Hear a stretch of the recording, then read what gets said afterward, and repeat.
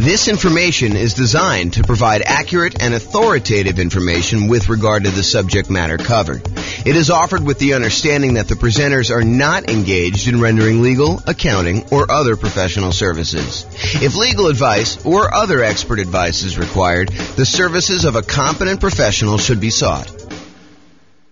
Welcome to the St. Paul Real Estate Investing and Real Estate Financial Planning Podcast.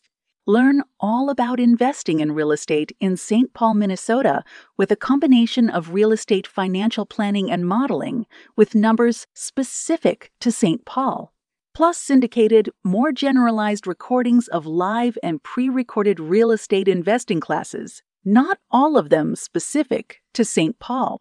Be sure to stay tuned after the podcast for a message from our sponsors. Well, good morning and welcome, everyone. This is James Orr, and this is a really short mini class today.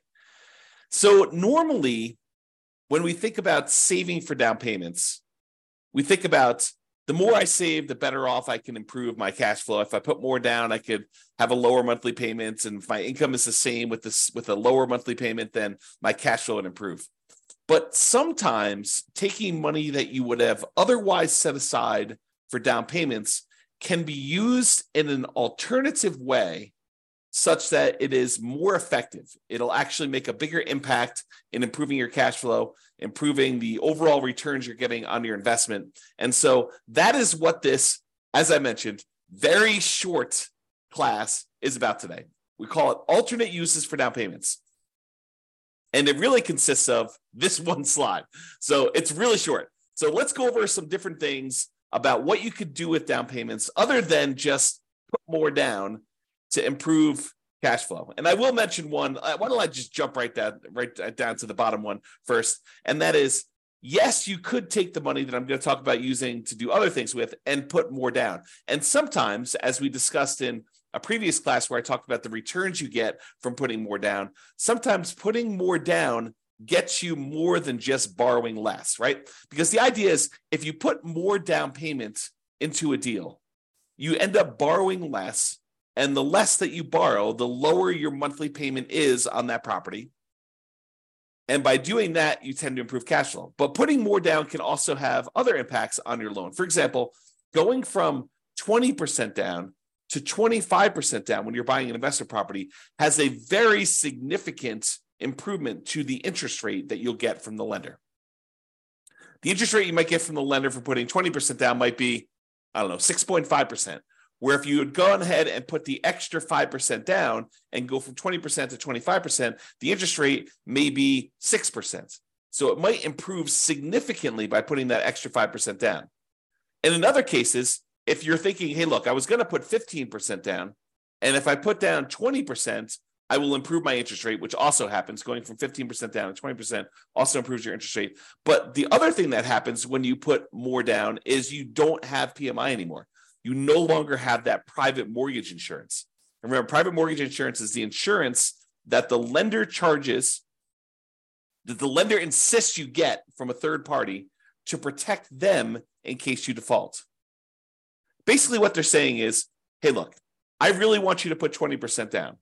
However, you want to put 15% down to buy this investment property. I'll tell you what I'm going to do. I will allow you to put 15% down, and I'll charge you a slightly higher interest rate for doing so.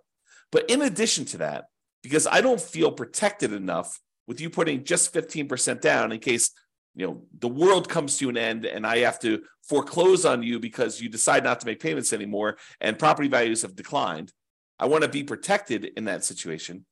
So in order to protect myself, what I want you to do is I want you to pay this third party insurance company.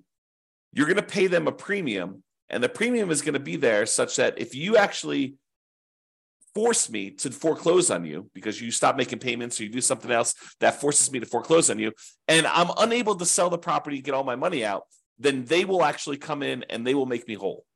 So it's an insurance product that you pay for as the buyer for putting less than 20% down to protect the lender in case you default.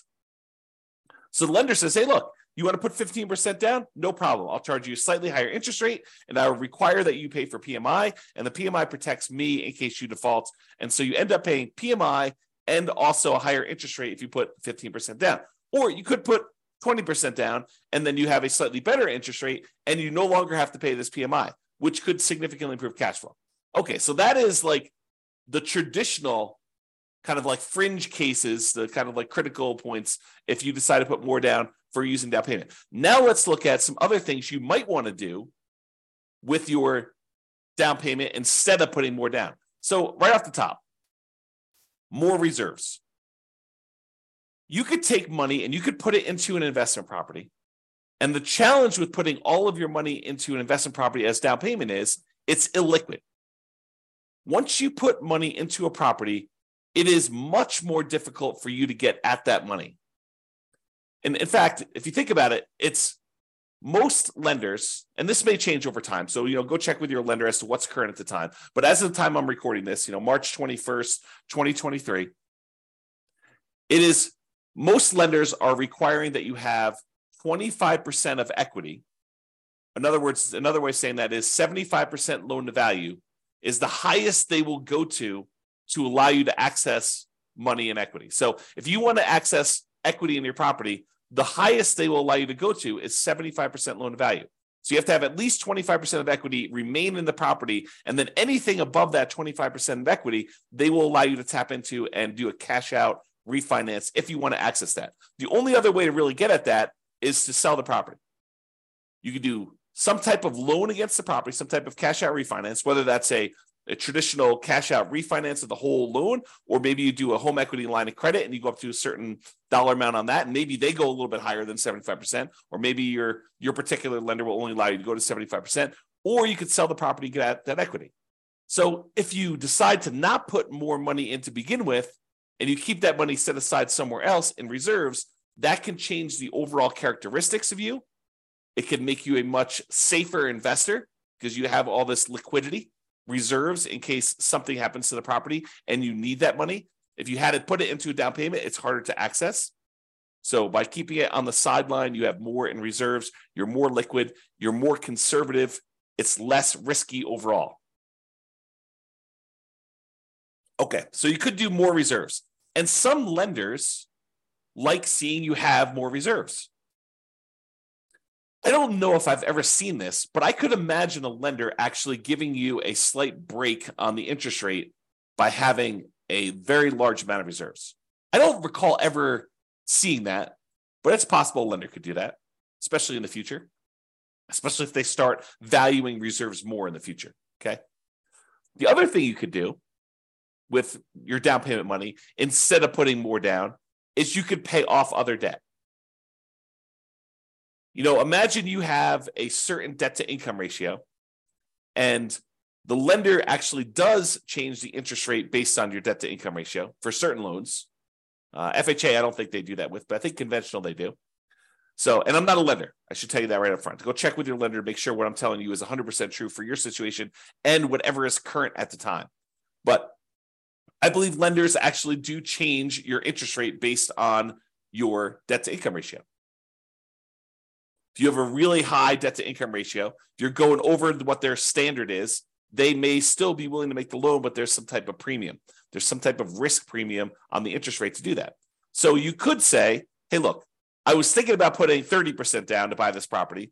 Now what I'm going to do is I'm going to back it down to 25% or maybe even 20% down.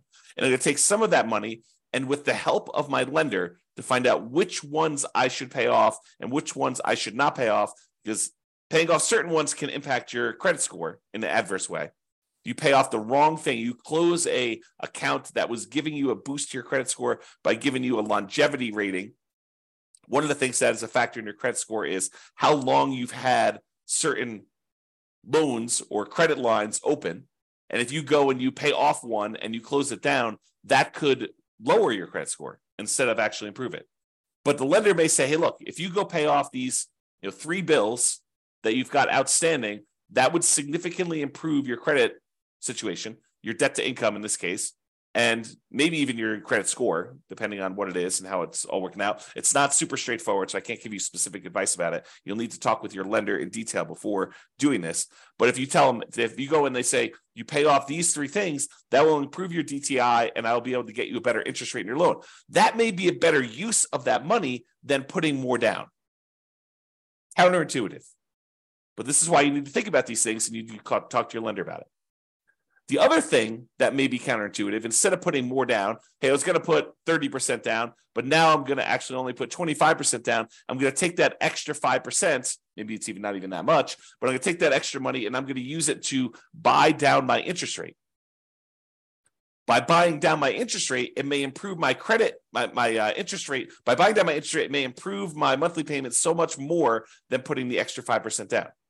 And we did this math recently. Trying to remember what class it was, but we did a class where I showed you, I think it was how to improve cash flow. One of the strategies was taking money from seller concessions and using it to buy down interest rate. And I had the matrix up of what my lender sent over about how much it costs to buy down the interest rate so much and what that does to the monthly payment. And I think we did the math and I showed you, hey, look, if you just put this much more down, it would have improved your monthly payment by this amount. If you actually use it to buy down the interest rate, it improves it by this amount.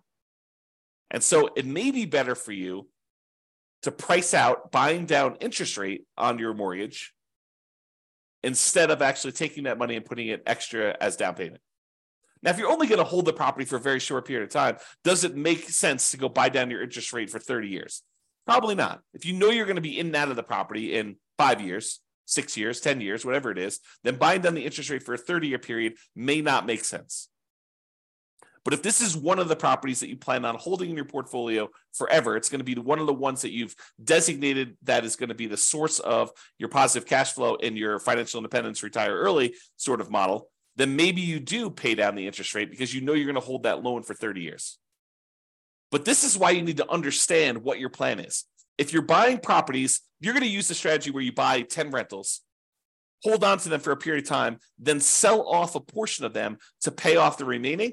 Maybe you don't actually buy down your interest rate because you're either going to sell some of them and you're going to take that money and then pay off your other mortgages. So if that's your strategy, maybe buying down interest rates doesn't make sense. But if your strategy is, hey, look, I'm going to buy a certain number of properties and these are the properties I plan on holding forever and ever and ever into retirement, then maybe buying down the interest rate does make sense. Okay. And the last alternate use of down payment, instead of putting more down, the last one I've got on here is deciding to prepay private mortgage insurance. So instead of putting another $5,000 down on buying your next property, which might save you, I don't know, $25 a month, somewhere in that ballpark, maybe $30 a month, depending on the interest rate, you could choose to prepay PMI. You take the $5,000 and get rid of a, I don't know, $160, $200, $250 a month private mortgage insurance payment. So instead of getting $30 benefit, although the $30 is for the entire life of the loan by putting more down, you could say, look, I'm going to pay $5,000 in, and instead of having to make $150, $200, $250, whatever your private mortgage insurance payment would have been, instead of that, whatever it happens to be, $5,000 prepaying it, then you could actually choose to improve your cash flow by, let's call it $200 as an example, for whatever period of time you would have had that PMI. So if you would have had PMI for 5 years, you could figure out, would that have been a better deal for you? In a lot of cases, part of the reason why we might do this is because we would get improved cash flow early on when we typically need it the most. You don't always need improved cash flow early on. And sometimes you're willing to sit through that, uglier cash flow early on until the property's rents have gone up. Your mortgage typically stays the same unless you've got some type of variable rate interest rate, but your taxes and your insurance, your maintenance, your property management, they tend to creep up as well, but not quite as fast as that very large chunk of the mortgage payment on a property. Okay. So remember, let's just talk about private mortgage insurance. So private mortgage insurance, there's really 3 ways that we could pay it. Number one is you can voluntarily take a higher interest rate from the lender and have the lender give you a credit which could cover paying it up front. So instead of actually paying it yourself, you say, look, I will voluntarily take a higher interest rate from the lender. Okay, that's one way to pay it. The other way to pay it is monthly. You say, look, the private mortgage insurance premium is $150, $200, $250 a month, whatever it happens to be. It's based on a whole bunch of factors, which we'll cover in the PMI class. But basically, that PMI payment, it exists until you get below 80% loan to value, or with FHA, it never goes away. Okay, so you can do it monthly until you reach that criteria, or with FHA, it doesn't go away. You have to get out of that loan. You have to do a refi or sell the property, change out of the FHA loan in order to get rid of the PMI on FHA, which PMI on FHA is called mortgage insurance premium. It's called MIP, but same thing. It's an insurance premium to protect the lender. Okay. And then the third way is you could do a one-time lump sum upfront payment in order to get rid of the PMI. So those are really the three options. Sometimes they'll say, hey, look, you can pay a little upfront and we could lower your monthly payment for PMI. So you could kind of combine some of them if you really wanted to. But most of the time you're choosing one of the three as a discrete choice. Okay. All right. So that's all I got for you. So sometimes you thought money you were going to use as a down payment could be used more effectively in another area to improve your situation, to get better terms on your loan, or for you to look more attractive as a borrower, or for you to have a more conservative, safer approach in the case of more reserves. And focusing on down payment, it can be helpful, but be sure to take a more holistic approach and evaluate alternate uses to see if those serve you better. That's all I got. This has been James Orr. Hope you enjoyed the video. Bye-bye for now. With home prices up, mortgage interest rates up, and rents up, but not quite enough to counteract the higher prices and interest rates, cash flow on rental properties in St. Paul is harder than ever. Book a call with the Real Estate Financial Planner to apply our proprietary 88 strategies to improve cash flow on your rentals. See the show notes for a link to schedule your call and improve your cash flow today. If you're a real estate agent, lender, or professional in St. Paul that wants to help our real estate investor listeners, consider reaching out to learn about collaboration opportunities with this podcast. We'd love to add more value to our listeners by having you assist our investors buy, sell, and finance their real estate investments. See the show notes to schedule a call to discuss collaboration opportunities.